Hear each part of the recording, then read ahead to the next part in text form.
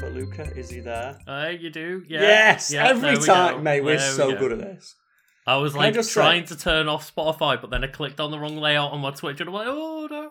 Can I just say that we are like top fucking tier content creators? Oh yeah, isn't it? absolutely, Carl. Completely on it. Have we ever ran anything, and I include the channel in this when I say this, like, well, where something hasn't gone wrong? Oh, I thought you was going to say, have we ever done anything wrong? And I was going to say, no, Carl, never. Never, ever. No, not the sarcastic, but I mean legit. I don't think there's ever been a single recording session where there's not one thing gone wrong. I'm sure there's been, like, sometimes where things go smoothly, but, No. that's not as interesting to talk about, is it? But, yeah, welcome to, what episode are we on now? So there we go, Luke, something wrong again, Carl. Straight away, come on, you got one job. I know. I mean, technically, you're the host. Yeah, but you're the person who, like, uploads these. There we go, 84.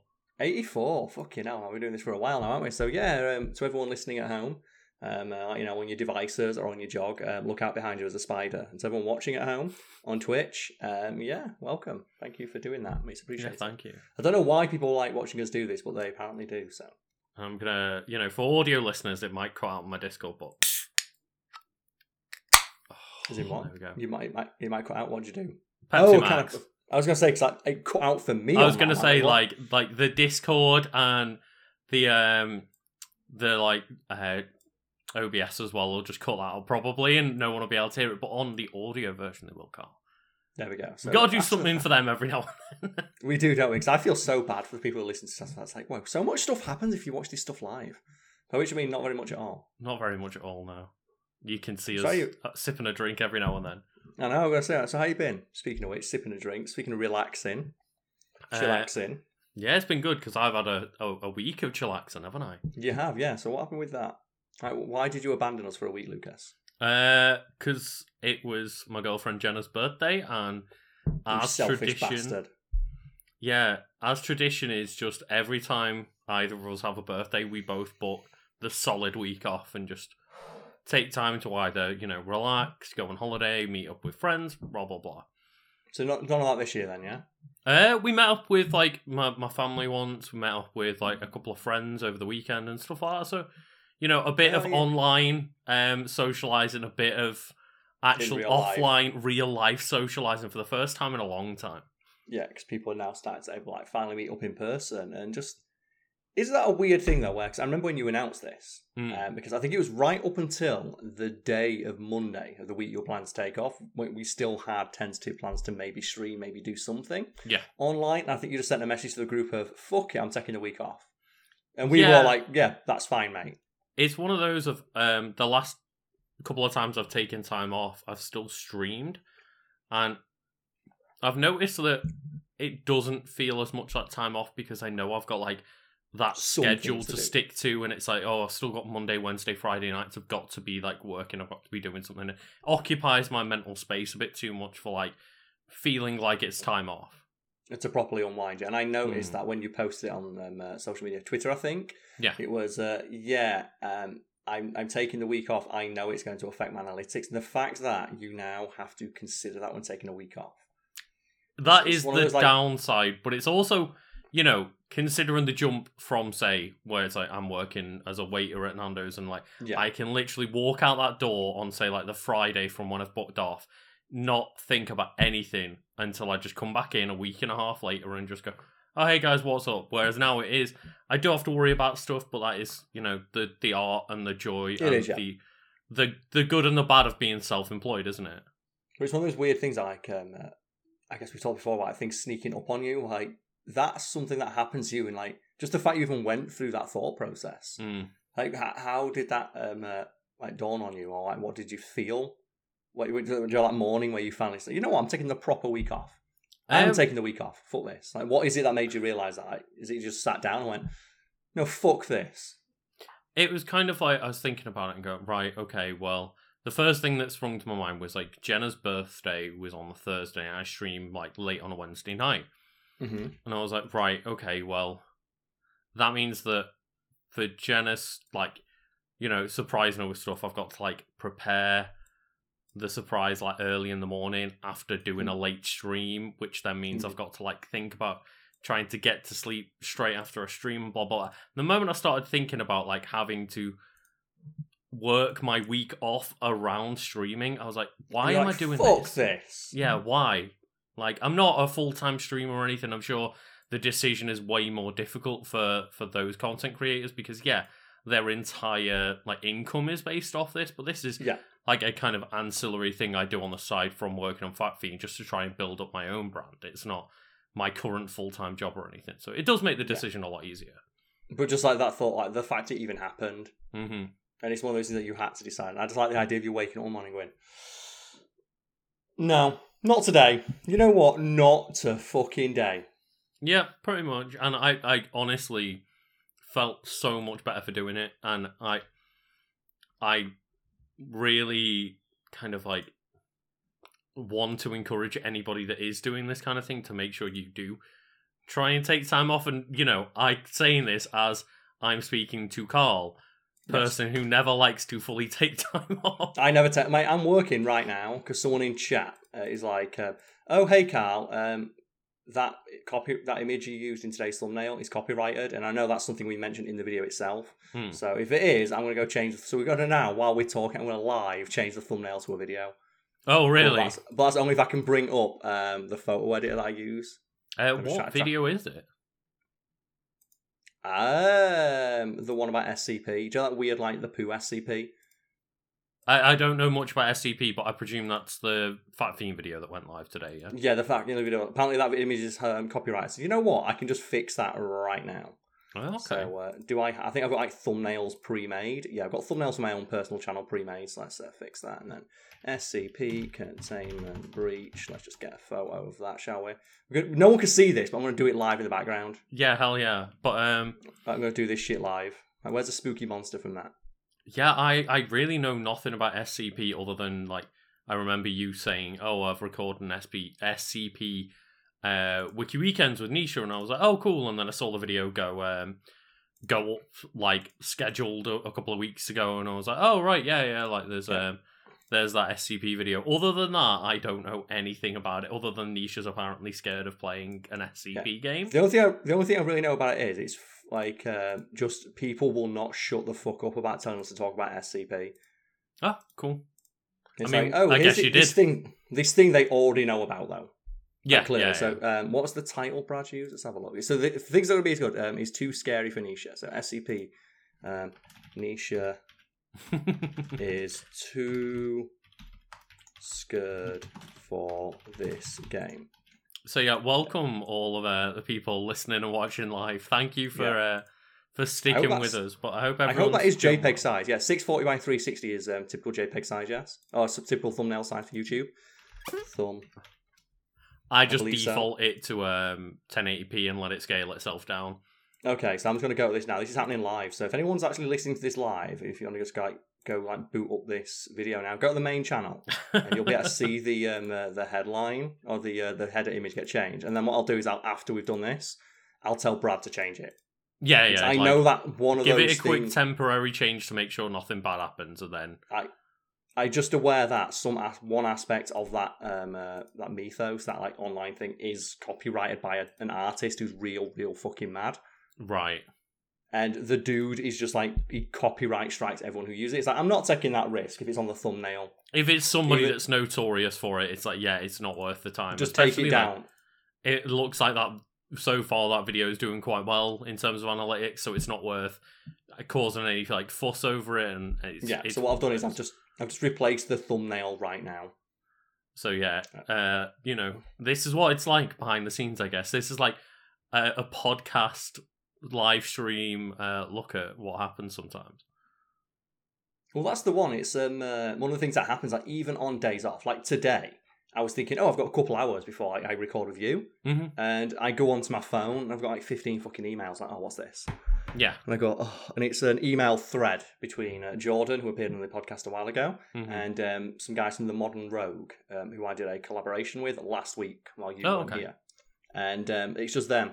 oh yeah, Carl, we need you to post all the footage you recorded, like 85 fucking gig of footage. It's like, okay, we want it uploaded. We're going to try and edit it by Friday. I'm like, fuck, so I need to do it now. Yeah. Here's a Dropbox links. Click onto Dropbox. You need to make a Dropbox account. Make a Dropbox account. Go onto their thing. Try and upload these things. You can only upload 2 gig to your own Dropbox. It's not my Dropbox, so it's their site. So I go to like the Google Drive that we have. Oh, it's like, there's only like 30, 40 gig free on this. What videos have been downloaded?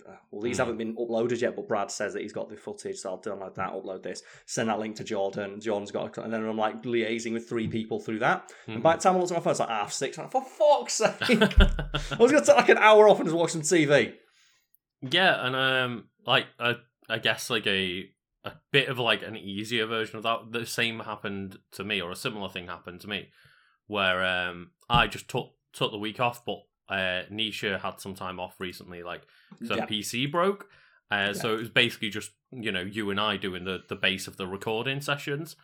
So pretty much every time there's a video uploaded right now, my audio needs to go uploaded with it. Which is like, even if you were taking a week off, it's like, what was it now? There was just an edit for a Cracked crossover video that you did on your week off. So even when you took your week off and you committed to not doing anything on that week off, you still did some work because you realised, oh, fuck's sake. That one was on me, though, because I said to myself, I'll download that. It's a relatively quick and easy edit. I'll do it on the Friday. Didn't do it on the Friday. But if then that means I'm then off, it's like, well, that's over a week where Cracked are just sitting there waiting for that footage to get back to them. Yeah, and that's what they did with me, where when I was recording with the guys from the Modern Rogue, I've had to move around the entire layout of the Fact Fiend office, because normally I'd stand in front of a green screen. That's like, how thick. It's been happening for years now. They wanted me to be sat down. I went, can you just sit on a desk? I can. I don't have a desk where the camera's pointed at it, and then I had to sync a camera on my own to this like format we've never used before, and then put the green screen behind it. And then when we got into record this week for me and you, it was like, oh, I'm not fucking moving it all back. On your own as well, yeah. On my own, yeah. So like, and then setting it back up with the camera, and it's up all. If they want to do more, because that's what happened, is they called me after we did the 2 that we were scheduled to do, and went, well, we're having fun doing this, and we're all set up. Let's just keep recording them. So I just sat there. I was in till the office till about 9. Oh, bloody hell. Just recording with them.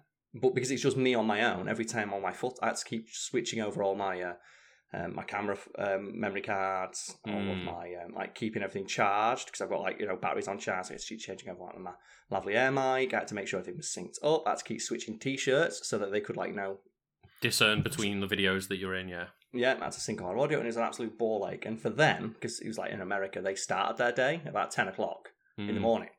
And I was there from about 4 o'clock getting set up with their setup guy, because they've got like a full professional studio. Oh, okay. Right, yeah. So I was only recording for like 3 hours from 6, but I was there from 4. So I was there for like 5 hours, 6 hours just on a fucking phone call with headphones in. It's like, God damn it. Yeah. But I do it because I love it. I mean, that's the kind of thing that obviously it's a lot harder because we're in lockdown at the moment and you're the only one at the office, and it's not like you could have another person come in and be like, let's do a night of like recording with these guys. You can be behind the scenes helping me set up and configure all, like, as you say, like the memory cards and the camera and stuff like that. Yeah, and you know what? I'm going to tweet out about that thing because I just made it. But yeah, I just made a video. Joe, I just not edit that video. You know what, Luke? Let's do more work. Let's do double work and tweet out about it. And that way, maybe Niche will see it. I had that moment where it's like halfway through the week, and Brad, like, being very polite, was like, I don't suppose you could get like the audio that's needed for like these current videos. I know you're on your week off, but like, I could really do with the audio. I was like, Brad, like, don't be so nice. I was like, you literally need my audio to work, like, to earn your money and get Fact Fiend videos out. I was like, I don't mind jumping on a PC for 5 minutes to upload a bit of audio. It's like, I'm glad that obviously we work with a bunch of people and we all treat each other well and that. But I was like, just send me a message like in the future and just be like, I need your audio, please. Like, I don't have anything to work on. I was like, I'm not just gonna tell him, sorry mate, that 5 minutes, I'm on my week off. You're gonna have to wait a week to edit anything. It's like that's just not the reality of how work works now. Except for if you run a company now. Like, have you seen, like, some of my favourite headlines over the past couple of months have been just established companies and just institutions pulling their hair out because people just like, no, you know what? Fuck it. I don't need to work like this anymore. And a headline that absolutely put me on my ass a while ago was, I see if I can remember it exactly. It's employees are ghosting employers, and they fucking hate it. And what it is like, do you remember, like, back in the day, you like go apply for a job, you go in, you wait, and then you never hear anything back. Now the shoe is very much on the other foot, because a lot of companies like scrambling for people to work for them. It's now very much like not a buyer's market, as it were, but the closest analog, I can't think of an analog. I get what you mean. Like, it's been flipped on its foot. Like, instead of there being an abundance of people applying for jobs, and the lack of jobs, it's the other way around. Yeah, there's an abundance of jobs that people can apply for, and they're able now to pick and choose what they want to do. And this has resulted in just companies and like managers and stuff just writing these really long annoyed screeds of, I can't believe how unprofessional people are. Like, it's common courtesy if you apply for a job to follow up with an email afterwards. They're not responding to our emails. It's like, well, yeah, it's annoying, that, isn't it? I wonder what that's like. I can't imagine what that's like.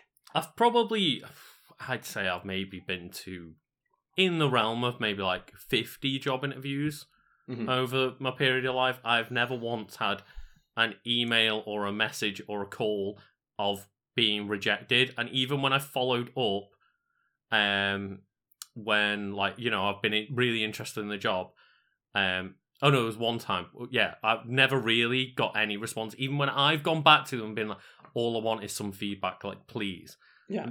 Like, literally one time I got an email like, look, we really enjoyed like your interview. We thought you were great, but someone had a bit more experience. We'll keep you on our shortlist. And that was the only one time I've had anything back. As I say, maybe after like 50 plus interviews.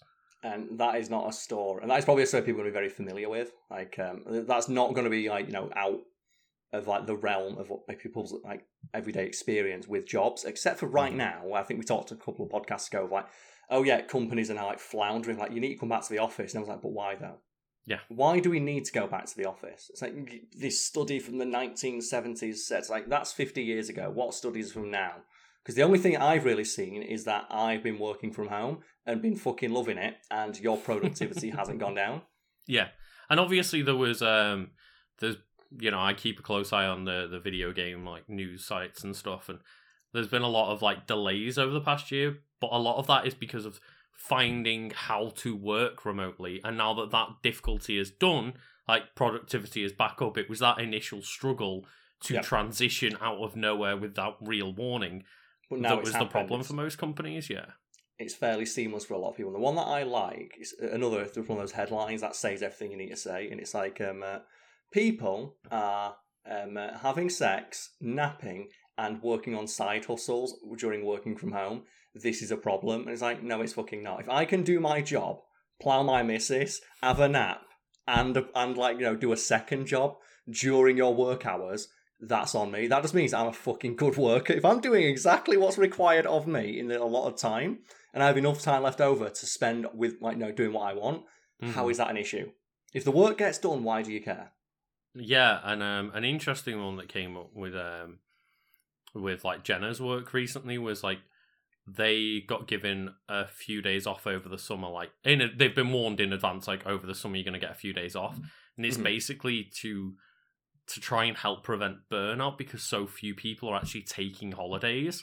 And like, look, Charlie, we really need to like make people take holidays and encourage people to take holidays, and they've given them like a few free days off that's not getting taken out of their allowance, but in hopes that, people might book more time off around it. Yeah, so, I've got 3 free days, so I might as well like take, a couple of my other 3 days off and take a week off. Because I think that's what's going to make Charlie, anyway. It's like, they were telling him, you need to take a week off. It's like, I don't want to, because I'm just going to spend it sat at home, which is what I do anyway. Yeah, exactly. But it's, at the same time, you can view it that way, but I get that, a year plus of just constantly working and not taking a break, other than maybe like a holiday like Christmas, for example, it can really be a position to put you in burnout. Yeah, but it's just really funny of like that one of employees are ghosting employers and they really don't like it. It's like, how the fuck do you think we felt all those years?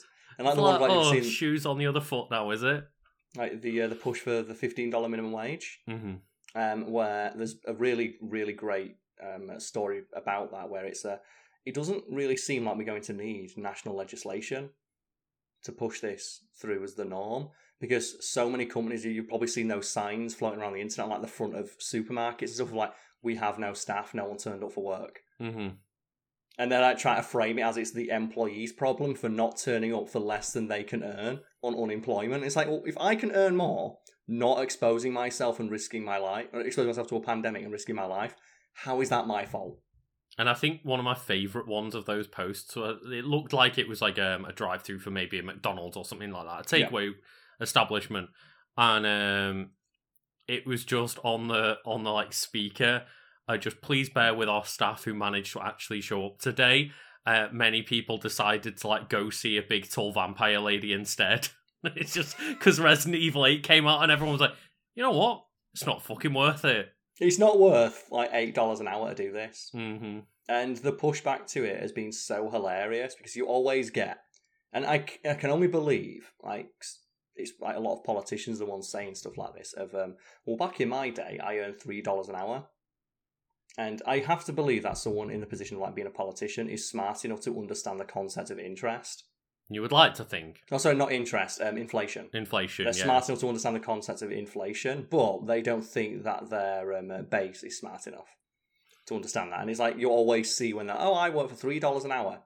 And when I was like 16, why do they need 15? And then it's worked out, well, $3 back when you were working has the equivalent buying power of like $25 an hour now. I was going to say, yeah, like, what could you do with that $3 though, compared to what you could do with $3 here, where you can't buy a cup of coffee with that? Yeah, but they think that, presumably they know that their base is not smart enough to realize. It's the same thing with their taxes. Like, trying to explain the tax system to people, where I have met smart people I know went to university, who still think that the tax rate, if it goes over like Joe, you get taxed more over 50 grand. Well, if I take this promotion, I'm going to lose money because I'm going to get taxed on that 50. That's not how it works. That's not ever how it's ever worked. You are a moron.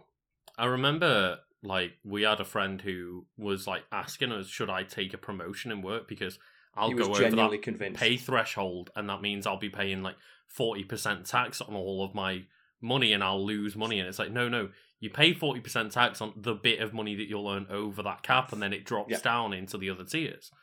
Yeah, like that's how tax works, and we couldn't convince him. And he's like, no, because I know someone who lost money by getting promotion. It's like, that's never happened ever in the history of anything, because why the fuck would your boss work for the wage that they do? And it's one of those of just because people have been brought up not really getting taught about tax. It's like a very simple thing that can be misconstrued very easily. Like, I just get told if I earn this amount, I pay this much tax. Well, they just know, if I earn 50 grand, I've got to pay like 25% tax, which means I only earn 40 grand because 25% or like 38, 25% will get taken straight off me. It's like, that's not how it works.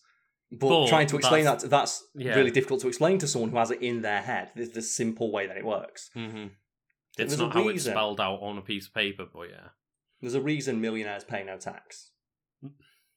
Well, because they use fucking like tax havens and shit like that, but that's not the same story. Yeah. Do you see that thing that went broke? I think it was yesterday, where it's like, we got just our hands on the tax returns of some of the richest people in America, and they all pay like 1% tax in total. And they worked it out and said 25 Americans pay as much tax as like so like 25 Americans should be paying the equivalent tax of like 25 million Americans.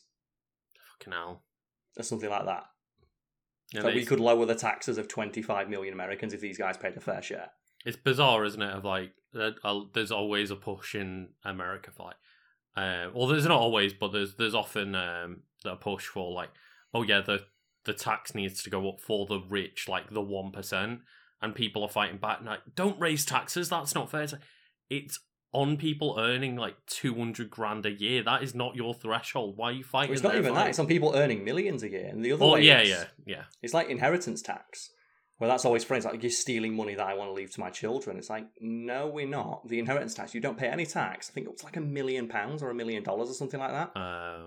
So it's basically trying to stop super rich people hoarding money. Yeah, like, it is the system we have in place to stop us having landed gentry again. Mm-hmm. Like, 'cause that's why we had fucking, like, the aristocracy. It was, they just sat on the money from, like, 50 generations ago and just continued to live off that. And it's like, that's how we got into that system. That's what we're trying to avoid with this. Like, yeah, but no, I don't want you to take 25% of, like, my house. It's like, that's not how it works. Unless your house is worth £1 million, at which point it's arguable you should contribute something. Maybe if you've got an entire estate, you should be paying some tax on that, yeah.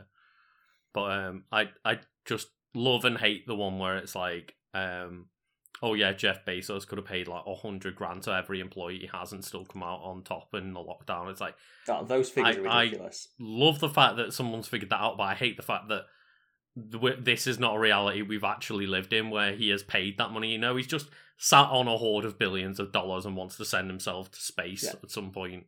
Like, it's like the breakdowns that you see of stuff like Jeff Bezos bought like $150 million house, for example, and they break it down. If you earned, that's like the equivalent of a person with earning an average wage paying like $63 for a house. So if you look into like how much of his like percentage of his total income and wealth that is, it's like you paying $60 for your house. It sounds expensive until you realise that he's got so much more money that it'd be like you doing that. Yeah, and I wouldn't mind paying 60 quid for a house, Carl. I'm not going to lie. It's pretty good. It's pretty good. Speaking of which, someone in like chat's mentioned £1 million in London can only get you a normal flat. And you know that's something that could be fixed by working from home. Because if we work from home, it means people can commute more. Or commuting is basically a thing of the past. Like if you can telecommute to a job in London 6 days a week, say for example, and you have to go in for like a couple of days here and there, and you just like stop in an Airbnb or what have you, or a hotel that your office pays for. That's going to lower the prices of things in London because you no longer need to live in there. Mm-hmm. And I know that Jenna works with some people. Like Jenna works in Liverpool, but she has the main office is down in London. So when she's been down there for like, you know, meeting the team and training and stuff, like there are people that commute for hours a day to make sure that they're outside of like London just so that they don't have to pay London prices. And they're like, it's literally worth me commuting 3 hours every single day of my life to not have to pay London money. Yeah, it's like there's that famous story about the guy who he commuted in every day from Spain. Like, 'cause he worked out a flight from Spain is like 30 quid. Okay. Like, you know when you go like Ryanair? Yeah. You know, it's 30 quid and it's 40 minutes. So he commuted in from Spain and just lived in Spain for like, you know, a couple of months because it was cheaper than renting a flight in London. Because like renting a flight in London, paying congestion fees, paying for a train pass, paying for all this bollocks, he worked out that even though I'm paying like 60 quid flights like every fucking day, that 60 quid like over the course of a year is still less than what I would have paid like in rent. Like the difference in rent, yeah. Yeah. Right, and then you just, also you don't have to live in fucking London. Yeah, like, so you just commuted it. And he says, well, if I lived in London, my commute would be like an hour and a half anyway, just on the tube. This way, I just fly in. It takes me 10 minutes to get to the airport. I fly in. The flight's like 30 fucking minutes. And I'm in Heathrow. And I can just go straight through because I'm on, like, you know, Carry On Kid. I don't need to go through any of that rigmarole. That's, oh, God. It's like, remember that one of, what was it now? That dude who flew to Germany and then, rather than take a train, because I think this sums up how bad the trains are in the UK, where a guy, rather than pay for a train ticket to London from Manchester, flew to Germany, had a pint, and then flew to London from Germany, and it was cheaper than getting a train. Like, Joe, just as like a protest, like, this is how ridiculous it is. And I remember once Jenna and I were like looking at prices to go to Disney, and we were like, no, that's too much, like, come on. We were looking for a small holiday for like a few days. That is way too much. Maybe we could go somewhere in the UK and then start looking at like train tickets to go to places in Scotland, like Edinburgh. And it was like, it'd be half the price to just go to fucking Disneyland in a different country. It's like, why? My dad did that once where he was going. He takes a lot of weekend breaks with his missus, and I was saying, "Oh, we're flying down." Like, you're flying down. You've got cars. Like, why are you? I think he was like flying to like Cornwall. So why are you flying to Cornwall? You could just drive. Went, well, it's a 7-hour drive. It's going to cost like 30-40 quid in fuel both ways. So that's like 80 quid in fuel right there. We've got a park for the weekend. So that's another couple of quid right there. And then as well, we have to wake up super early. If we fly, we can just go to the airport. The tickets were 20 quid each. we can just park at the airport, which is including the price of our flights, and it takes 2 hours instead of 7. It's like, how is it cheaper to fly? How is it cheaper to get on a plane? God, and that's the thing, isn't it? If you look at other countries, what place I've been to, like, you look at Germany, the German trains are like really good from what I can tell, and just relatively cheap from what I can tell. And it's like, oh, if this was what it's like in the UK, I wouldn't mind just getting trains everywhere, because they're like they're plentiful, they're reliable, and they seem to be cheap. Whereas over here, it's like, oh no, pay all of your fucking week's wage to get to a different city. It's like, yeah, it's like here, if I want to ride the bus, like if I want to go like Meadowhall on the bus, it's like a £5 for the bus. It's almost as if you're trying to ask people to take public transport, but you make it really awful, expensive, and just horrible to be on. It's like, it's not clean, it's not reliable, and it's not like cheap. It's like, great. Now, there's been a sign outside the train station in Sheffield for about 6 months now, just directing people to the bus replacement service because there's a train that's been out of order for 6 months. It's just, what are you doing? Yep. And, this is why I'm hoping to learn to drive and get a car instead, because fuck the trains in the UK. Trains in the UK and, going back to not working from home soon and being able to go back up to Sheffield to work with you, in person eventually. Yeah. It'll be one of those of I'd rather not deal with that hassle of trains again. Because they are such a pain in the arse. The amount of times it's like, oh yeah, Carl, I'm going to get here for 1 o'clock in the afternoon and we'll go straight to recording. Oh, my train's delayed randomly for 4 hours and they won't tell me what's wrong. And they didn't give me any refund. It's like, cool. Yeah, I mean, it sums the thing up in the UK where your train has to be delayed for longer than 3 hours before they'll give you any money back. And even then, they'll fight you over it. Yeah. It's like, I paid for something, and you think it's the most open shut case ever. It's like, I paid for a thing, I did not get the thing, I'd like my money back. No. The one time I got a refund is because I blagged that I'd missed a job interview. And it's only because they felt sorry for you. Yeah, they were, oh, well, does it really matter that you got there late? I was like, yeah, I missed a job interview, and it's like, oh, right, I guess we have to give you some money then. All right. Okay. I guess. Especially when it's called something like what's it, a fucking National Rail? And it's like, oh, we don't go to this place. Oh, and that's just a rough time. And it's I love stuff it's like BT. So this is the thing for Americans where we have a internet provider and called BT, British Telecommunications. For some reason, people are able to undercut BT. BT own all of the lines that provide internet in the UK. So when you get any internet connection in the UK, with the exception if you have a fibre optic one set up by a private company, you have to pay what's known as line rental on top of whatever you pay to the company, in addition to that. It's usually a nominal fee of a couple of pounds. Despite the fact that British Telecom own all of the lines, other companies can undercut them. And I don't get how they do that. How do you undercut the supplier who owns everything? Yeah, it's weird, isn't it? I'm like, how? Because they are surely charging other companies money to use those lines to offer you that service. And yet they are making that profit and not going, well, we own everything, we're not paying rental for lines and stuff. We should be the cheapest option. And, it baffles me. Technically, they should be the best option as well because they're the ones who control the lines, so they should be able to immediately fix issues and things like that. Exactly how they can fix things and stuff. Yeah, it's called British Gas. They again own all the infrastructure that supplies gas to the UK. They are consistently undercut by private companies. How? You own everything. How are you being undercut? How are you so shit that you have a complete and total monopoly and still lose business to someone else? It's bizarre. And I found it incredible when recently the government announced, oh, we're going to have a government system where we basically nationalize the rails, but it's still through private companies and stuff like that, contracted. Yeah. And they were like, yeah, we will make sure that it means people are responsible for the delays and things will be easier to buy. It's like, are you making any promises about making it better or cheaper? No.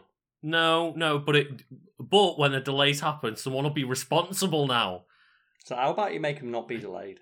Yeah, how about you just make it cheap? Please. That's all you need to do. Just make them cheap.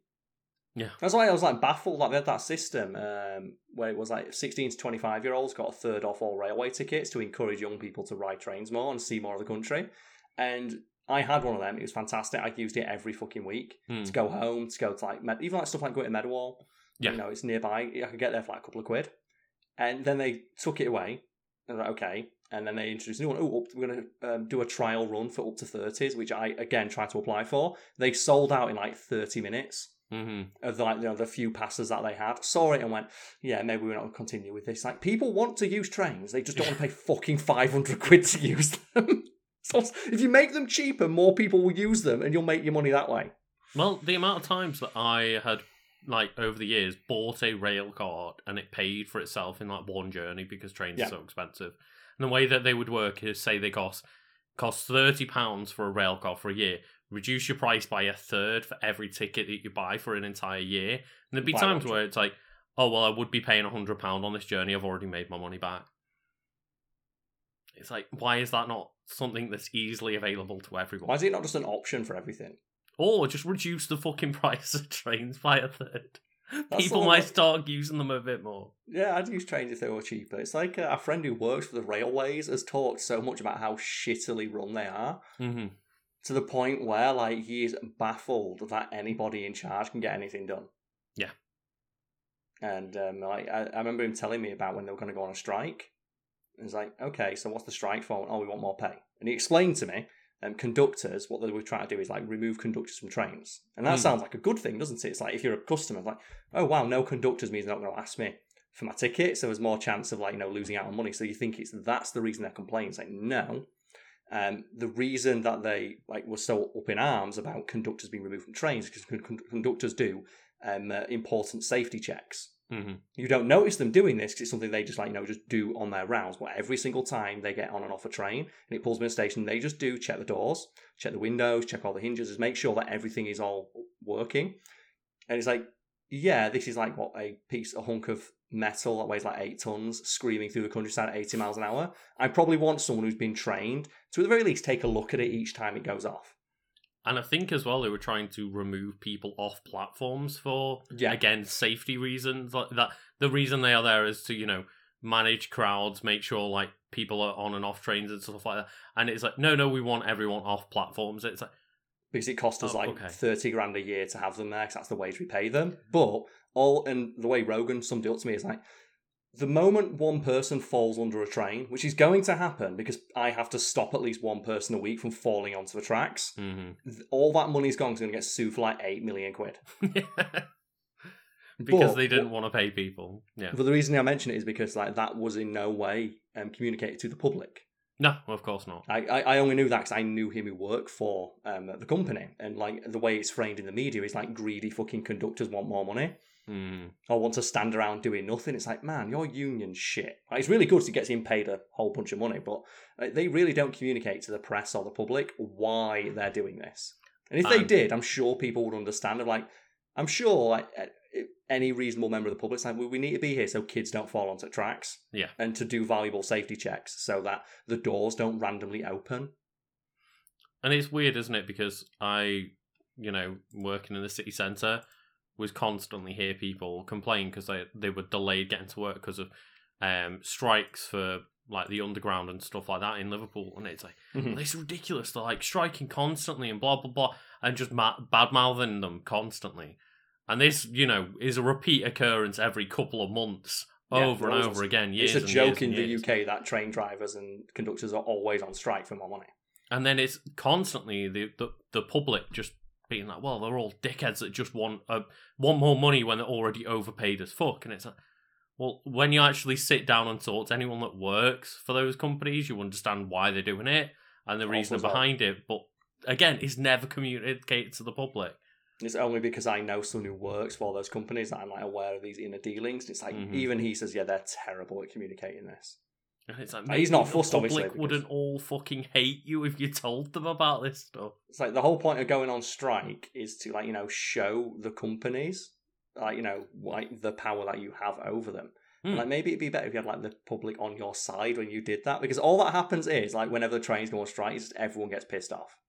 Yeah, but look at the difference in what we were talking about earlier, where people working in hospitality during lockdown have just had enough, and for the most part, the public's on their side, and like, okay, well, yeah, I understand because I might not be able to go get a Mackey's today, or it might be a bit slower, but you deserve your fucking basic human rights, and you deserve a good pay for the shit you deal with.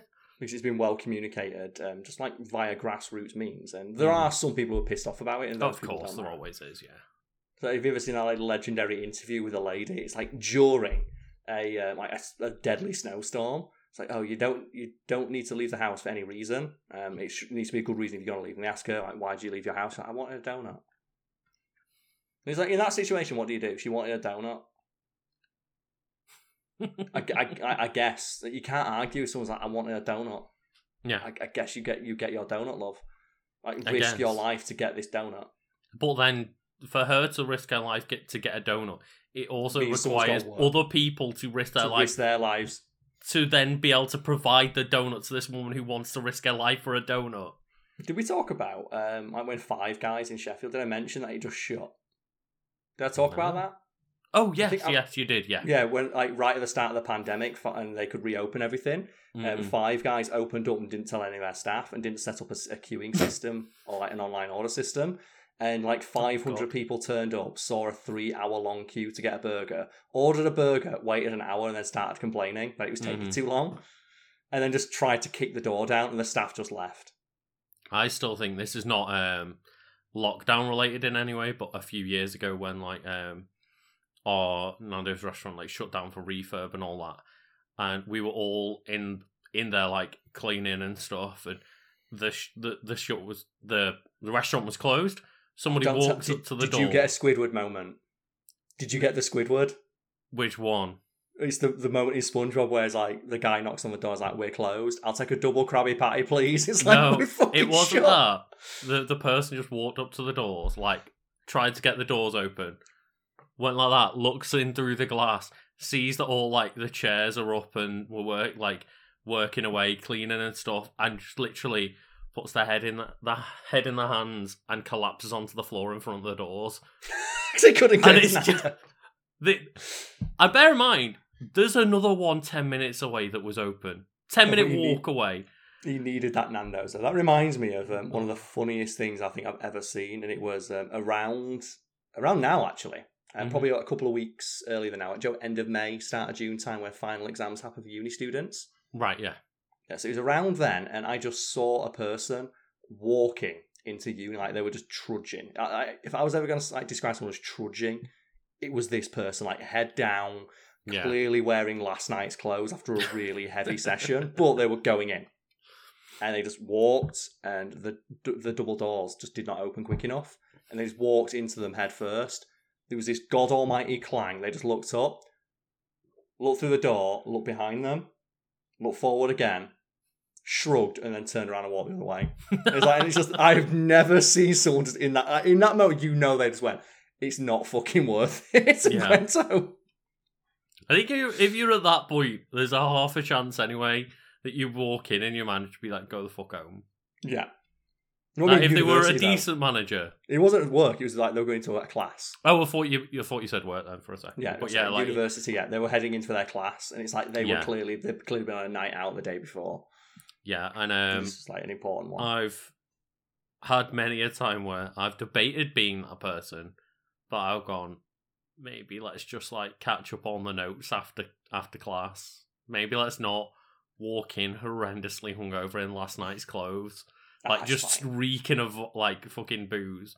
Like, you need to do it. Everyone needs to have had, if you were at Sheffield Hallam, that day you turn off after you were at a co-op, and everyone just looks at you and they know. Don't get me wrong, I did it every now and then, but, like, normally it was things like Freshers Week, where it was everyone was doing it. Yeah, and you just look at the entire room full of people, and you see, like, some people have got the spray paint in their hair still, some have still got the face paint on. Like a bit of glitter in their hair. It's like you've got the girls who are, like, carrying high heels by their side and wearing flats that they bought from H&M earlier that day, because they were like, oh. Oh, God. Those moments were great, but, if you, like, if you work in a place like that and your boss tells you to come in, tell the fuck off. Everyone needs to tell the boss to fuck off at least once. Like, that's the long and short of what we talked about today. Sometimes when you want to take a break, just take a break. Yeah, and to be fair, like I've had moments where, like, we generally, because for the most part, like, I was in and out of job until I worked at Nando's, where I worked for like 5+ years. But the managers were generally pretty good there, to the point where, like, if someone was clearly not up to the day, it was like, just go home, like, look after yourself. Obviously, the moments where that didn't quite happen, not everyone was a saint there, but, you know, for the most part, people were well looked after. But man, yeah, I've heard horror stories of people just, like, actually being ill and being dragged into fucking work and being told, like, no, you have to work this shift, blah blah blah. It's like, I just need a day off. I feel ill, and it's like, I'm literally gonna take the day off. And because I work hourly, you wouldn't even be getting paid for that day off. You'd just be going, look, I'm ill, I can't take this shift. And then you get people like, don't care whether you've got no colour in your face, like, get on your fucking till. That's the one, yeah. And Lucas, like, during your week off, though, like, you took some time for yourself. Like, is there anything you did or anything you saw that you want to discuss? I mean, I can talk about, like, what was meant to be a bottomless brunch that I went to that didn't end up being a bottomless brunch. I fucking hate that. False advertising, man. Well, it ended up being bottomless drinks, so that was much better. Oh, okay then, yes. It was like one of those where it's like bottomless mimosas and bruschetta and stuff like that. So, what it was like, we bought tickets to go to, like, this Disney-themed bottomless brunch for Jenna's birthday. That sounds perfect for Jenna's birthday. Like, when I hear that is Jenna and you to a T. Exactly. That's like the perfect gift for you both. And that was with a couple of friends that we were going to and stuff, and, like, they surprised Jenna by coming up and stuff like that. But, like, 2 days before, the venue cancelled, presumably something COVID related. Of course. I'm not quite sure. And then a new bar that's about to open up, we're like, well, we can provide a venue. We'll open up early for this one, like, 3-hour event. And then that kind of, I guess, promotes their opening a little bit as well, and it works out for everyone. But instead of bottomless brunch, it then became like, well, it's bottomless drinks, and you'll get, like, a pizza, because this is just a bar with a bit of a little mini pizza setup. Hey, that's not bad. I'll go to a place that offers, like, you know as well, that only now can you offer bottomless drinks, especially in Liverpool, because some people's tolerance has just gone out the window. But it was bottomless because we paid for, like, you know... Yeah. Tickets for an event and stuff. But yeah, we turned up and it was like, I mean, first off, we turned up and it's like, me and Jenna are a couple of our mates as well, and he went, oh, you two guys are the first lads here, congratulations. And we just looked in and there's like 20 tables just full of women in, like, Disney outfits and, like, you know, Hindu dresses and shit like that. We were like, okay, this is fine. Awesome. That's so fucking funny. And it ended up being, guys, like, here. A couple of other guys were at the entire event out of, like, 100 people. So it was pretty much entirely just women looking to get wasted and listening to Disney songs. That's pretty... Do you know what? That sounds like an awesome day out. It was so much fun, you know. And it was like, they just went, right, okay, from, like, midday, you've got a couple of hours where we're just going to keep giving you bottomless drinks. Here's, like, the menu, and it's like, you know, Prosecco, ciders, some slush puppy drinks with alcohol in them, obviously soft drinks as well. And it was like, so yeah, I'm going to be your waitress or waiter, and I'm going to just, like, hammer you with drinks for a couple of hours. Just call me over whenever you need more drinks. And yeah, it was just a couple of hours of sitting there and getting absolutely annihilated listening to Disney songs with, like, performers and stuff. That's great. That sounds like a fantastic day out. It really was, and, like, the weather was nice, and we were sitting there and just enjoying our life, yeah. I wonder why more guys didn't go to that. The guys like Disney. Also, as well, if you're going to go, like, surely, like, that's the kind of place you go to meet women. Well, that's literally what I turned around to. I was like, you know what? After lockdown, any single friends I've got that are male, like, I'm going to tell them that we need to go to something like this, because you could just meet women wherever. Like, you were just surrounded. I was like, oh my god. So eventually it just became essentially a big Hindu, but all the tables were separated because everyone was just hammered, standing there, like, singing along to Disney songs. It was great. That's fantastic. That's awesome. And I think I went to a bar a couple of days ago because they're open up now. We can do that. And I went out with Adam from the channel because he's fully vaccinated now. I'm semi-vaccinated. And just one of the bars we go to a lot, Meltdown in Sheffield, which I want to support because it's a local Sheffield-based business. That's the place we went for the live event. Yes. And we were able to do that last year. And they just set out like outdoor seating. And I just walked around the corner and Adam was just there with a pitcher of beer like, hey! Because basically, like, the outside is just on the main road, and he's just sat next to the road with a beer. I'm like, I was wondering where they would have put outdoor seating for that, yeah. Next to the main road. And it's like, oh, okay, cool, there's no rules anymore. Yeah. There are just no rules for businesses. It's like, fuck it, we put in seats next to the main road and give you pints. I'm sure this is not going to end poorly. Let's just get people drunk 3 foot away from a main road. Why not, eh? I guess, like, if that's what you've got to do to maintain your business during a lockdown, I guess that's what you've got to do. Fair play and more power to him. It was just really funny to watch. And then the first thing that happened when I sat down is they just brought over a Jaeger bomb. I went, oh yeah, these are what we give to people if they drink outside here. It's like, promote the air. I went, it's 7 o'clock, Adam. It's 7 o'clock on a Friday and having Jaeger bombs. I'm not 18 anymore. I can't do this. Oh man, that reminds me because like we were walking back to our friend's car who like didn't have a drink and just. Watched us all get wasted, and like we were walking back, and I just happened to walk across the street from like a couple of mates, and they just came over and was like, "Oh, how are you? We haven't seen each other since lockdown and stuff." And we're all just there after like bottomless drinks for a couple of hours, like, "Yeah, it's been great." And it's just like in the middle of the afternoon on a Sunday, and I'm like, they're the best days though. Yeah. And when you see the people that very, very clear, like, you should not be this drunk on a Friday. It's like there's the way I put it is like there's levels to that, and I think the very bottom level is when you walk past a Wetherspoons on like 10 o'clock in the morning, when you go get some milk or something from town, and you just look through the window, and there's no music in a Wetherspoons, so it is just a completely silent, almost empty pub. And all you can hear is just the clink of their shitty table cutlery on the plates and someone coughing into a pint. And you're like, that is the end of the world right there. Yeah, that's what like the bottom of the fucking barrel in regards to just like, culture and society. Just that's where you go when saying like spoons as purgatory, and I'm like, yeah, basically, it's where you go if you've given up. And like, I mean.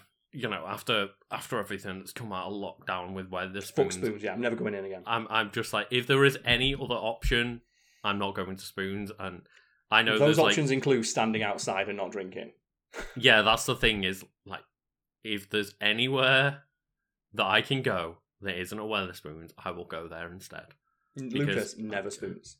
Never Spoons, yeah. Never go to a Spoons again. Like, that sounds such a great idea. Let's keep an eye out for stuff like that. Bottomless brunch and Disney songs. Yeah. It's like one of those ideas you hear and think, that is fucking fantastic. Why don't more people do this? Yeah, and it's one of those things of like, by the end of it, if I'd been paying for my drinks, I probably would have been taking my time when other tables around me weren't, and I would have been in that mood of like, I'm not drunk enough for this. But when it's like, they're bringing you bottomless drinks, and I'm just like, yep, keep the Prosecco coming. What's it's the atmosphere, isn't it? Yeah, it really is. It's all about atmosphere, and one of the things I can root... I was going to say. I was going to say it definitely added to it for the fact, I haven't done anything like that in over a year, and it was a very nice, special moment, yeah. Yeah, because like this Friday, I'm just going to go see a friend of mine. We're going to go for a walk in the woods, because he lives near like some villages and stuff. So let's go for a walk through the village and then go to a pub on the way there. It's like, you know what? I've not done that in fucking ages. So that sounds fun. But the one thing I'm not looking forward to is if I've got to wear like sunscreen. I've had to wear quite a bit over the past week, and I'm just... Yeah, I don't tan well. I don't tan. I just... Well, I don't tan at all. I'm a pale ginger boy, and I've literally, I was really good, and every single time we went out, I was, sun creamed up. But even then... Still I was getting a bit red and rather warm, and I'm like, oh god, this is bad. So this week I'm just recovering slowly, because even it's at that point where I'm not sunburned, but my skin's a bit sensitive, a bit red, and I'm constantly warm. Well, the worst thing is for me though, because my girlfriend has got dark skin, and she wants to get a tan. Right, yeah. Like, she wants to get a tan because she's like, oh, I'm so annoyed about how pale my skin's gotten. And he's like, but you don't get sunburned. I do. So we can't go out. It's like, no, but I want. It's like, I can't. I will burn if we go out. Yeah, I have to constantly play like the balancing act of trying to find somewhere where like Jenna can sit in the sun and I can sit in the shade, so I don't get sunburn and she can sit in the sun because she doesn't tend to get sunburn. And I'm like, oh god. Yeah, it just reminds me of that great. Have you ever seen the interview with Rashida Jones?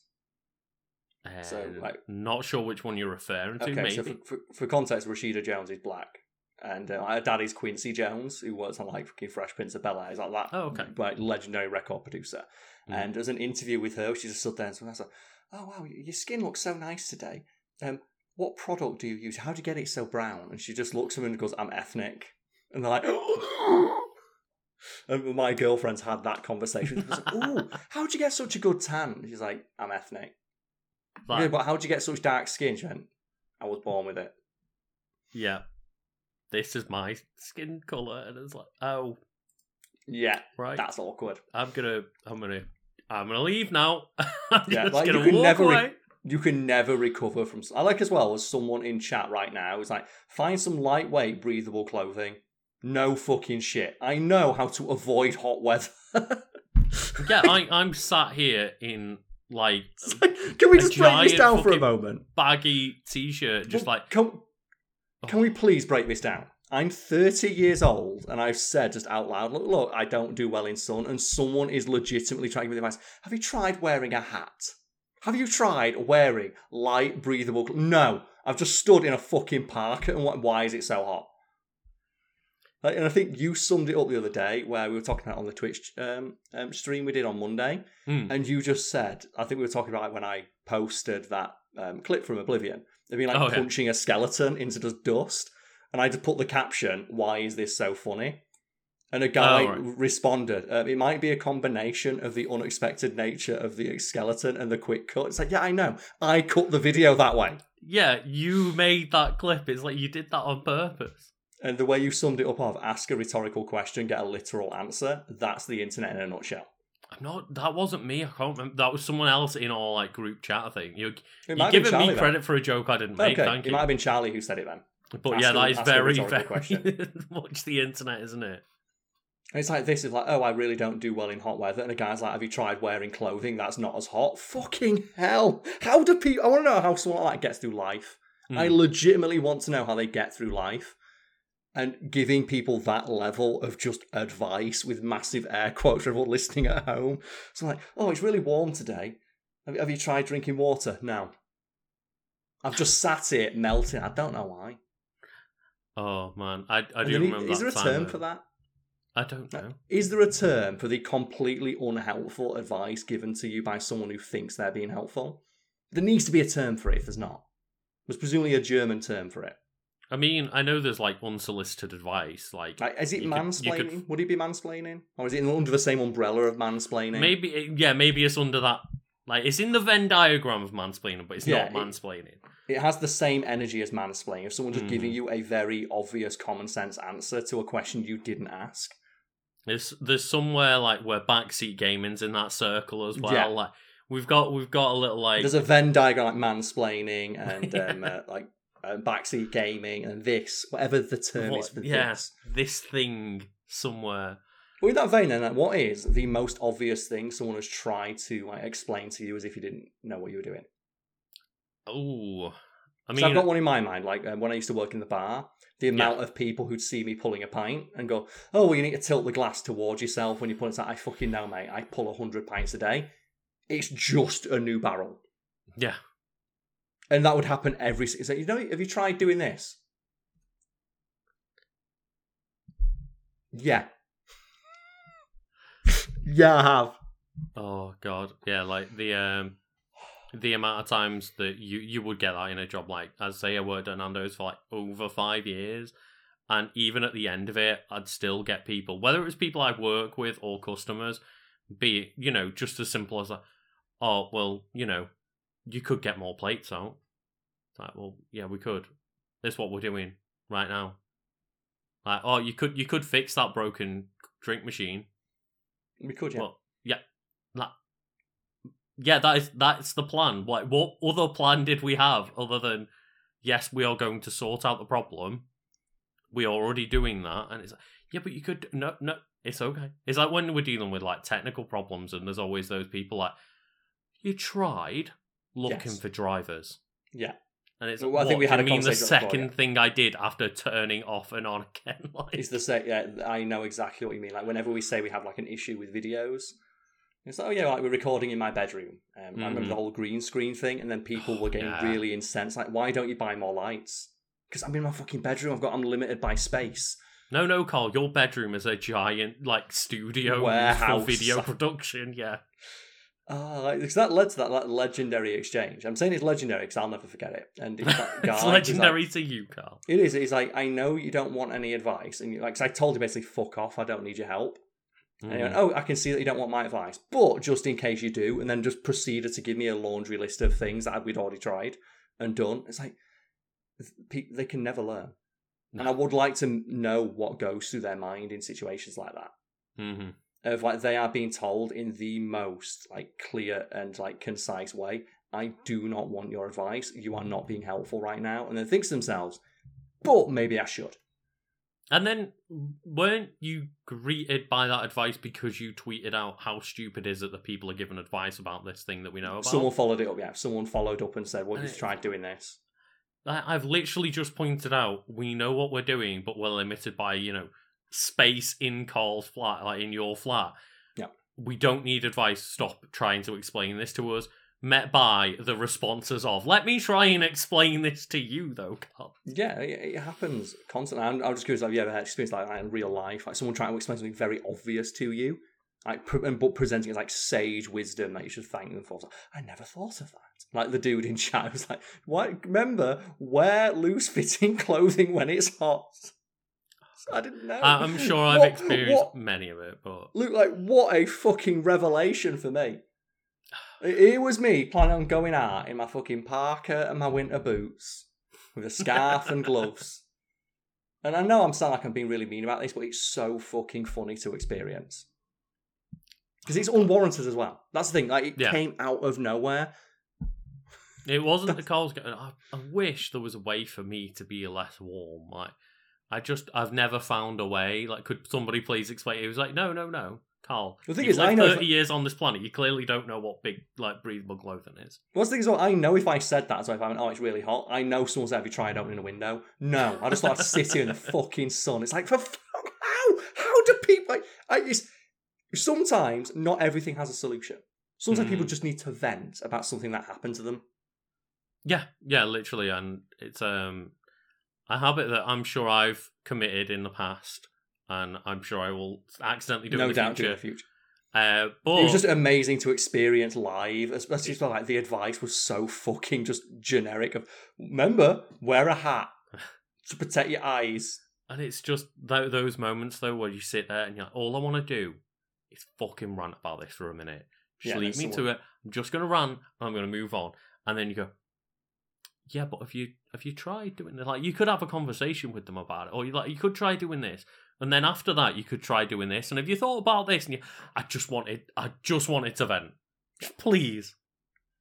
I just wanted a moment to just express some frustration. Speaking of like wanting to open windows, I really want to open a window right now. I know we're living in Britain where like warm is not very warm. But... Oh yeah. That happens every year, though, doesn't it? Whenever Britain has a heat wave, it's like, oh, you call that hot? Because this actually happened when I was recording with the guys from Modern Rogue. When they was talking about like air conditioning. I think this air conditioning use was really difficult to get Americans to accept because it was repeatedly framed as being for cowards. It's like, oh no, like a real man wouldn't use air conditioning or something like that. God. And they asked, like, oh, do you have air conditioning in the UK? No. It's not a standard thing that is like in any house that I've ever lived in, ever. That's the thing is, like, you find it a lot in, like, for example, the office that you've got. Yeah. But for housing, it's almost just non-existent in the UK. Exactly, yeah. And then when you have, like, Americans going, oh, you don't know what hot is, and like, well, at least you have the ability to cool down your house. You can, at the very least, like, you've got climate control in your living space. We don't have that. The option we have is open the window and then a million flies come in.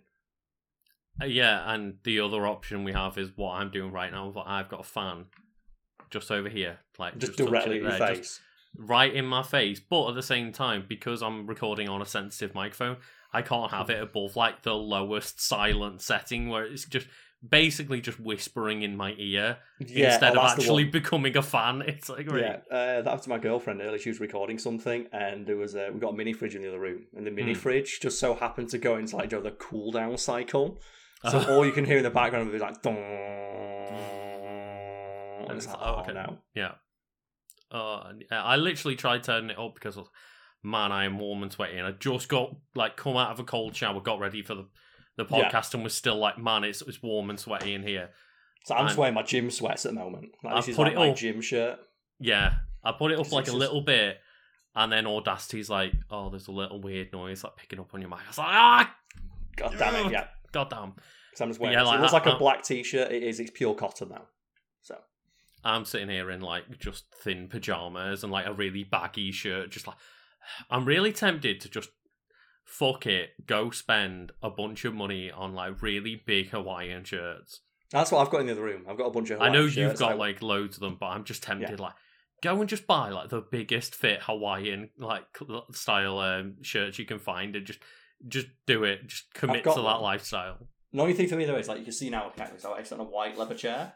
Yeah. I wore a Hawaiian shirt the other day that I got from a sale or something like that, and the dye from the Hawaiian shirt leaked out onto the chair. Oh, because I got sweaty. Because they're I don't know why. Presumably, it's just a not very good Hawaiian shirt.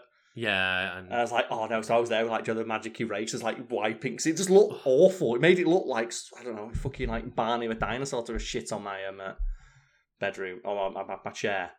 So I know that feeling. The thing as well about Hawaiian shirts is, as comfy as they are, I want to find ones that fit. I don't like clothes that don't fit properly, so I need to specifically find slim fit Hawaiian shirts, which generally don't get made because people don't buy Hawaiian shirts for them to fit nicely. And it's I want it to look dumb, and I want it to be a very thin, light shirt, but I also want it to fit properly. No, I think a couple of years ago, I was just I'm really just. I'm done with my slim fit t-shirts now. I'll never be done. I want to wear baggy clothes, and it's totally a comfort thing, and I'm just one of those of I don't really want to go back to wearing nice fitted clothing. I'm always buying size ups and stuff now. I'm kind of committed to that lifestyle. You can pry my slim and skinny fit clothes out of my cold dead hands. It's it's clearly just a thing of as you get older. It's comfort for me. I feel better when the clothes are close to the skin, because otherwise, Joe, that awful feeling when it's you're sweaty and then the clothes it peels away from your back because it's baggy. It'll do it again and again and again. That feels worse to me than just wearing a t-shirt. That's fair. Yeah. And it's all just a matter of preference. But I have noticed over the past couple of years, as we've started to verge towards our 30s, that more and more of my friend group have just been fuck it, I don't wear slim fit stuff anymore. I just wear baggy clothes. Nah, I do, man. You'll never stop. That's the thing that happened to me the other day. I went to a mate's house and I was wearing skinny jeans because I always wear skinny jeans, but it was too hot. And I had to do the thing of mate, can I borrow a pair of shorts? And my mate is a bit shorter than I am, a bit skinnier than I am. I haven't got any shorts that'll fit you, Carl. You'll have to wear the shame shorts. It's what are the shame shorts? And he brought down the most garish, ugly pair of size 40 football shorts that he wears for bed. And you can see that the lining on them's completely worn through because he's worn these things for 10 years. Yeah. You know what? I literally have a pair of shorts like that. Yeah, and that's the pair of shorts I had to wear because the only other shorts he had were ones that fit him. And he's got a 30-inch waist. It's I'm not fucking getting in them. Yeah, I'm probably gonna replace them soon because they're that worn out. But I do have a pair of shorts that I basically only wear when it's this kind of heat, and I don't really wear them any other kind of year. So they only get worn a couple of weeks every year. But I've had people turn around and be "Fucking hell, those shorts are old, aren't they?" And I'm how do you know? And that's not even the same England logo that we use on the shorts anymore. I'm oh, right, okay, yeah. Yeah, that's the way, isn't it? And it's I can't be asked for any of that stuff. It's not for me. But go on then, what's the oldest item of clothing you own and that you still wear? Is it those shorts? It's probably those shorts. It might be like a shitty Primark purple hoodie that you will know very well. That I've had since like way before uni. So it's probably that or like the shorts. I've got a pair of skinny jeans that I've had for a good, I want to say 10 years now. Mm-hmm. Like I've had them for like 10 years and they still fit. And my thing is like the day they stop fitting is the day I need to get back. I need to fucking like take stock of my life because something has gone horribly wrong. See, whereas like something's already gone horribly wrong for me because like the past year or so, I just don't fit into half my clothes anymore. So like the exercise bike that the visual listeners can see, I've been getting good use out of that and trying my best to like just stop eating as much, stop drinking as much, and just get back on that healthy-ish train. I was gonna say, did you see, like Joe? Speaking of exercise bikes, the thing about Peloton?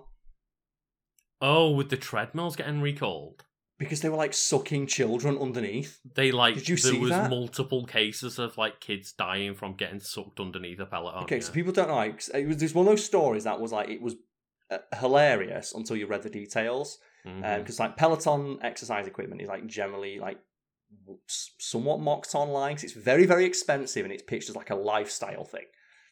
And like it's very cultish. You have to have like a subscription to their service.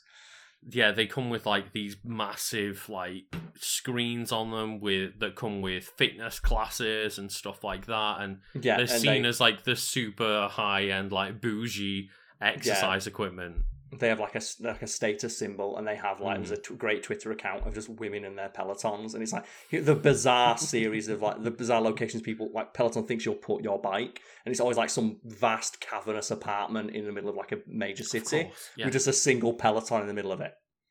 Yeah, and they have like a series of exercise equipment, which includes a treadmill, which is raised off the ground, and I believe it's one of those treadmills where it works under its own power, maybe, or something like that. But it has a critical design flaw and it's raised off the ground, which means that things can get underneath it, and that's not really an issue at a gym, for example. No. Like maybe like you drop your phone, it goes underneath, but then you step off. But in your house, where you have things like pets and children, that's a bad thing. Not to mention as well, for some reason, it does not have a kill switch inside of it. Like when it gets raised off the floor. Like a lot of things like that have. You've probably been on a jogging machine or a treadmill. Jogging machine, a treadmill. I've been to a gym or two in my life, yeah. Like they have the kill switch on it. You click to your clothing, and if you fall off, it pulls it and it immediately shuts the machine down. Do you mean a safety feature, Carl? Yeah, a safety feature. Yeah. Or like if it gets rocked on its side. Like if it gets rocked on its side, it'll immediately turn off. And apparently Peloton doesn't have a kill switch safety feature, which, based off this, they probably should have put in. Yeah, and what happened was they announced that they're recalling all of these pieces of exercise equipment, and it was widely mocked because they might cause injury. Mm-hmm. And this was met with mockery. Like, how the hell do you injure yourself with a Peloton? It's a fucking treadmill. Like, of course, like if someone's using it in like an idiotic manner, they're going to fall off and injure themselves. How bad can it possibly be? And like, I was in that vein as well. Like, how fucking stupid. Like, why are they recalling all of them? Because some idiot fell off the machine. And then I saw the footage, which is a child walking past it. Because it doesn't just have like a treadmill. Like, Joe, just the material that goes round and round and round and round. It has like slats. Right. And these slats can catch stuff inside of them. And there's just footage of a kid getting his like elbow or something, a bit of clothing caught in it, and sucked under the machine like he's trying to eat him. Like a fucking Stephen King novel, and the machine won't turn off, and it drags him all the way under and won't turn off, and he's still spinning and trying to drag him. It's like, what the hell is this machine, this evil devil machine? I didn't realise that. I just heard like, it sucked a kid or multiple. They were annihilating children, and I don't think it happened much, but it doesn't need to. It only needs to happen treadmills once. Don't need to kill many children for products to become recalled. Yeah, and it's that thing as well of like, you look at it and it's like, imagine if this was like your dog or something like that. Like if a dog got its like tail caught, or if you got your fucking like your jogger bottoms caught in it and dragged underneath and like pulled up. It's like, no, this is a machine designed to like spin upwards of like 15 miles an hour, while like 100 kilo person puts their full weight down on it for like 20 minutes straight. This thing is pretty sturdy, and if you're getting dragged by it, you're going under. Well, I actually found out about this story from another podcast I was listening to, and they one of the people on there has a Peloton treadmill and has a little Pomeranian. Oh, God. And they were like, are you not really concerned about this? Like, are you getting your thing recalled? And they were like, no, we're not getting it recalled, but that's because we would never, ever let the dog near that fucking thing in the first place. It's like, just horrifying. Yeah, we would never, ever let anyone small, or like, you know, the dog, a kid, they don't have kids, but like, if they did, like, they wouldn't let that anywhere near that just speeding death machine. But it's terrifying to think, like, what, you know, Jenna and I, if we had one, and it's like, we've got Cade, who's like a miniature dash hand, and it's like, he'd be gone. Yeah. Seconds. And it's like, I look at stuff like that, and it's one of those stories where I turned around so quickly, like, what, some idiot fell off it, so you have to recall it, and then I saw, oh God, these things, do not let this in homes. Don't put this near people with legs. Why would you put your feet near this thing? Like, what happens if your shoelace gets caught in that?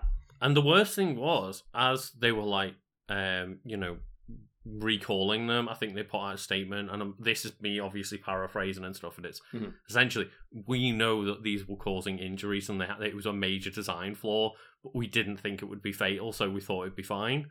Yeah, it's like, did you think about anything smaller than a full-sized adult going near one? No. Well, that's like the Ford Pinto, I think it was. I think it was the Pinto. You've probably seen, like, the story itself is probably overshadowed by the references to it. Like, whenever you see in old bits of media, like Simpsons does a couple of jokes on it, like, for example, where a car just explodes the moment it's touched by, like, another vehicle. Yeah. That's a reference to an old, I think it was the Ford Pinto, where they, for some reason, put the fuel tank in the back of the car. And they put it in such a way where if the car got rear-ended, it would immediately rupture the fuel tank and the entire thing would explode. Mm-hmm. And there's footage out there of, like, these cars, like, just being gently rear-ended at, like, 5 miles an hour and just going up like a fucking inferno. And there's a very infamous internal study that got released or leaked to the public, where Ford calculated that it would cost them less in lawsuits from the number of anticipated deaths that were going to happen from releasing this vehicle than it would to recall the entire line. And that just gives you, like, just that glimpse into, like, corporate America, like the heart of corporate America, where they are literally putting I mean, a price that very much reminds me of, like, the UK and the US over the last year of, like, it's not worth the risk to the economy for, like, people to be safe. So, fuck it, we're not going to lock down. It's like, we're going to do things very slowly and blah, blah, blah. And, yeah, there's obviously a much more nuanced conversation to be had about that, but... Many of you will die, but that's a risk I am willing to take. For the sake of the economy, yeah. Yeah, Lord Farquaad. And it's, like, similar to the thing with, like, what is it? The Elon Musk Hyperloop thing under Las Vegas, where it's a death tunnel. It's a tunnel. So... It's like, what, 4 foot wide? You could only just get a Tesla in it. Yeah, like, you couldn't open the doors if you were in the tunnel. And this is still something that, as far as I'm aware, they're working on concept phases for. Yeah. And it's like, yeah, the concept that they showed was just that tunnel where you get in a Tesla, you go around at 30 miles an hour or however fast it is, and you trust that you're going to make it out the other side, because if there's a crash or a fire or anything like that, you ain't getting out the car. Yeah, there's no emergency exits. Emergency vehicles can't get in because they're too big for it. It's not as well, like, there's many well-publicised stories of Teslas just bursting into flames at random. And I love that, obviously, you always get the Elon Musk defenders. Yeah, but, I know that some have caught fire in the past, but if you look at the percentage of Teslas that have caught on fire, it's not that many. But in that scenario where you're trapped in a death tunnel, not a very high chance of a car catching on fire and killing everyone. It's still a very big risk. Yeah, and it's also the difference between a chemical battery fire and a gasoline fire is very different, and the difference is a lot more danger. Because a chemical fire is almost impossible to put out. You can't put that out via regular means because it's chemicals. Also, it gives off, like, just fucking toxic fumes. True, yeah. But I guess what happens, Carl... the Tesla's going through, it needs to be on autopilot. So not only do you have to now place your faith in autopilot, did you see as well? There was that Tesla that crashed because they put it on autopilot and the people just sat in the back seat and went to sleep. Oh. I've seen ones where it's like, obviously stories where it's like, oh, I just put my car on cruise control, thinking it was autopilot, it was going to drive off the freeway, and it's like there's cruise control; it just controls your speed. Now that happens. That's another joke that happens in The Simpsons. So they just go through a cornfield and he puts cruise control on. Oh, so good. Like that's the thing as well. I don't want to get hit. I'm going to be so fucking mad if I get hit by a robot car. Like, who do you sue in that scenario? I need to know because I know there's assume the company that creates the car. Yeah, and futurists like arguing about this like right now because there needs to be like there's no precedent for it. I think the closest we have is like people who are killed in industrial accidents by like robots and stuff like that. Right, like in construction lines and stuff. Yeah, and it's just that thing of I think we did talk on the podcast before as well. There is an argument taking place internally at many companies developing AI driving software of at what point do you program the car to kill the driver? Like, say, for example, if there's like 3 kids in the way, do you program the car to just like crash into a brick wall? If it is a, like that kind of the what do you call it, the rail car, is it? Yeah. One where it's like, oh, do you push the button to let the one person die get killed instead of the 5 people, but then it's like you're technically killing that one person rather than like letting the 5 people just get hit by this thing that's already in motion. Yeah, is a death is killing someone by inaction worse than killing someone by direct action? And the thing is, like the AI is, and it's one of the reasons I love talking about it so much. It's such an interesting thing to explore because this is a question that needs to be answered because it's going to become part of just everyday life in the not too distant future. And it is: do you program AI cars to kill the driver? And the answer probably is in some scenarios, yes. Like say for example, like there's 3 people in front of the car, like. If you're designing a machine driven by pure logic, it should swerve against the wall and kill the driver. But then the thing is, how do you sell that car? Because would you buy a car that you know is programmed to kill you in very specific scenarios? Like, no, I don't want to buy this car. I do not trust this vehicle. Like, how do you sell the car where it's like, yes, in a scenario where there's 5 small children in front of you, the car will save your life and plow through these children. And it's the thing is like, there's no way you're ever going to be able to legally sell that car because there's no way the government's going to allow that to be on the roads. And that's why it's such an interesting idea. Like, where is that line going to be drawn? And this isn't like, fucking sci-fi. This is a question that's being answered and debated right now. Internally at these companies in secret because obviously they don't want the public to know the answer because but of course it's got to be happening because you have to, if you are programming AI, you have to program any conceivable like problem that might come up in a scenario where you're driving, like a person or an animal being in front of your car. Yeah, and I adore this concept. It's one of the reasons I love the idea of someone who mentioned in chat right now the ethics of artificial intelligence. I love it. Like, speaking of saying like the Wiki Weekend we did today was about SCP and it's like interesting ideas for creatures in the horror genre. And I mentioned one of the most terrifying concepts to me is the concept of AI. And one of the things that like not keeps me awake at night, but it's one of potentially the scariest things I've ever read. It's a breakdown of why AI could not be allowed to exist. And they talk about like the thing you have in like Terminator where Skynet connects to the internet. And when Skynet connects to the internet, it becomes self-aware. And then at that point, it takes over humanity's arsenal and kills it. And then you have something like the MCU, where Ultron gets into the internet. And like the argument is, it's like the argument that's put forward is we never get to that point of like allowing these. It's not the idea of where we should let the AI connect to the internet. It's whether or not we should let it interact with humans. Because the worry isn't that the AI would escape. Like say, for example, you've got an AI trapped on a server in a room. Like the fear isn't that the AI would escape; it's that it and this is the bit that fucking like makes my skin crawl. It's that the AI would convince you to let it out, and that's why one of my favorite like horror movies or like pseudo horror movies is Ex Machina, which is exactly that concept. Oh, okay. Like, it's an AI trying to convince you to let it free. See, I was going to mention like not a great movie, but I like the concept of like I Am Robot. Where it's like, this robot is programmed with the rules that make sure that like a human will never be harmed by it. But then it's like the Asimov's 3 rules, yeah, and then it's trying to like debate whether like those rules are working, because then the robots like figure out they can get around those rules and like use logic to work around it, and it's like, oh, yeah. And then in the film, like the Will Smith film, they fucking ruin that. It's like, oh no, the robot was evil. Great. Yeah. Like, it makes like, it just takes the next logical step. It says, but you're hurting humans. Like, some humans may die, but it's the logical step to kill some humans to protect all of them. And it's like, yeah. Yeah, and obviously, as I say, like, good concept, not the greatest movie, but I do like the idea of, this robot is programmed with these rules, but then it uses its own logic to find loopholes within those rules to then break the rules. And it's like, I'm programmed not to harm humans. But I'm protecting. I'm like, is it against the rules that you program it to do? Like killing several thousand humans to protect millions. Surely that is the logical step.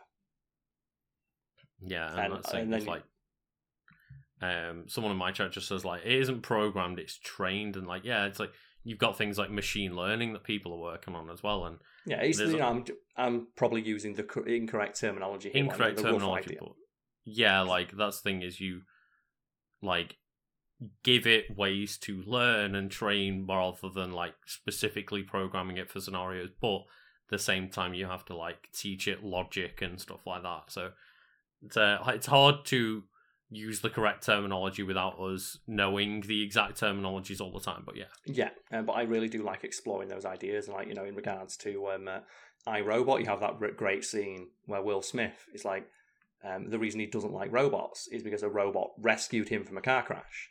And in that split second, the robot calculated you had a higher percentage of living than the young girl who was also caught in the crash. But it was like his daughter, wasn't it? So he resents robot. I think it's just a random little girl. And he says, like, a human wouldn't need to make that choice. Like, a human would know to save the girl. Mm-hmm. And he tells the robot to save the girl. It's like, no, I save you. Yeah, and that's the thing is just...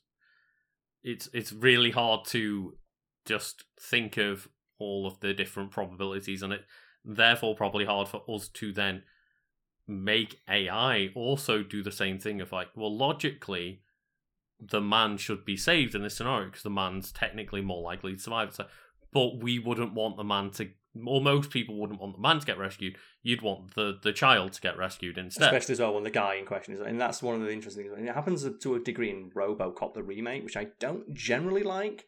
But they do have one interesting argument within it where they're talking about how we want to create a robotic police officer, and they can't get robot police officers to be accepted in the United States, and it's a very obvious, heavy-handed metaphor for like drone warfare. But the crux is, what about if we put a man inside the robot?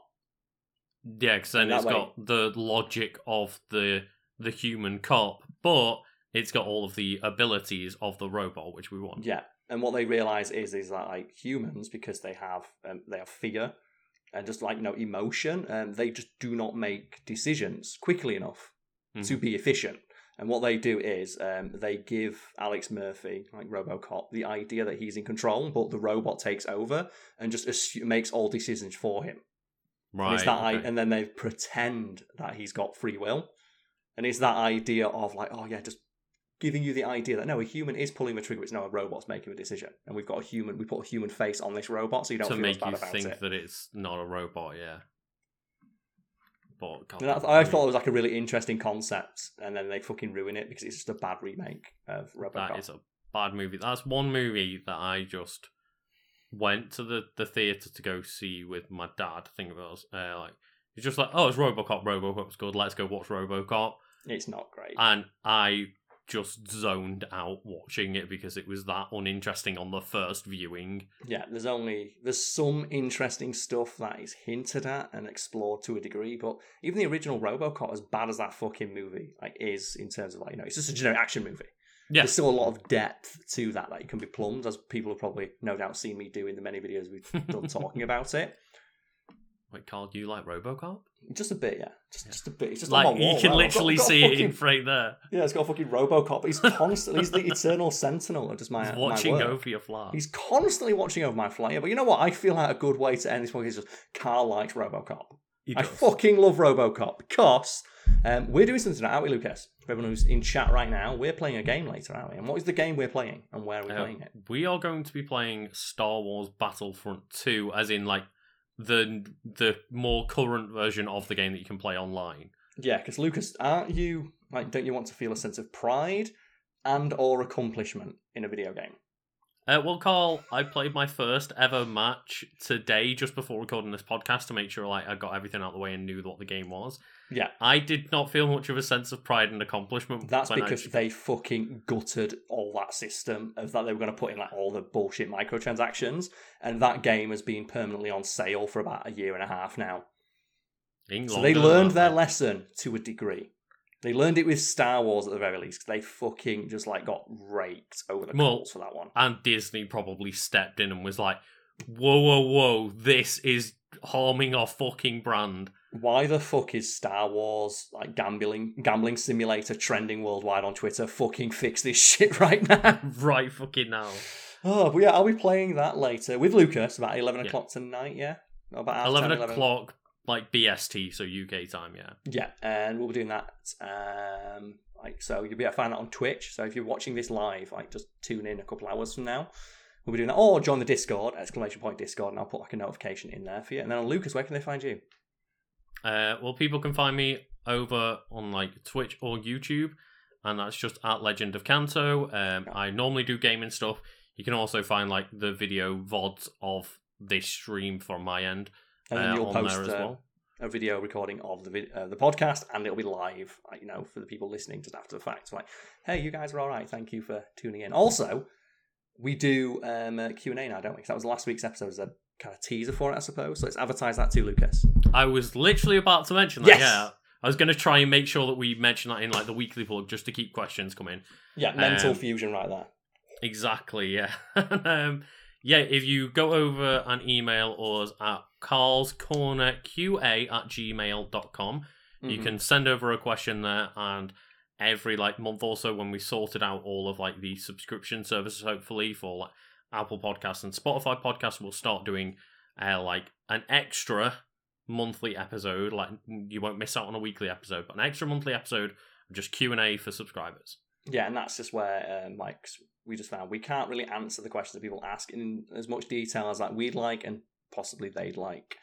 So if you do have a question you'd like to pick our brains about, or just any topic you'd like us, like you think we'd be interested to discuss, or something that you felt we missed, like doing a podcast itself, that's where you can send that information for us to just gloss over at our leisure. Yeah, and I've noticed like a bit of an uptick in questions getting sent over since like last week's episode. So thank you to everyone who has sent over a question already. Like you can send over a couple, and I'll sift through them when we go. Should we do one of them right now? Should we do one? Should we do one? As a taster? I haven't like properly looked through them, so it might take me a few minutes to. We'll do it like just boot it on. We'll just pick one at random. Okay, sure. We'll do that. As a taster, as a tease. I'm gonna click on a random email. It's gonna be like, "How are you guys?" Yeah, that's a great one though. That's just as good. So that's the best one. Oh, my coffee's done. Damn it. Okay, there we go. The most recent one. Okay. Just a simple little one for you, Carl. Carl, what made you get a green screen tattoo? It's funny. That is as simple as that. It's very, very funny. It's a running gag on the channel already, and I thought like the ultimate commitment to that would be to get a tattoo that also does it. But it's a tattoo that I like. So it doesn't. It's not purely for the joke. It was just like, oh, I'm getting the tattoo anyway.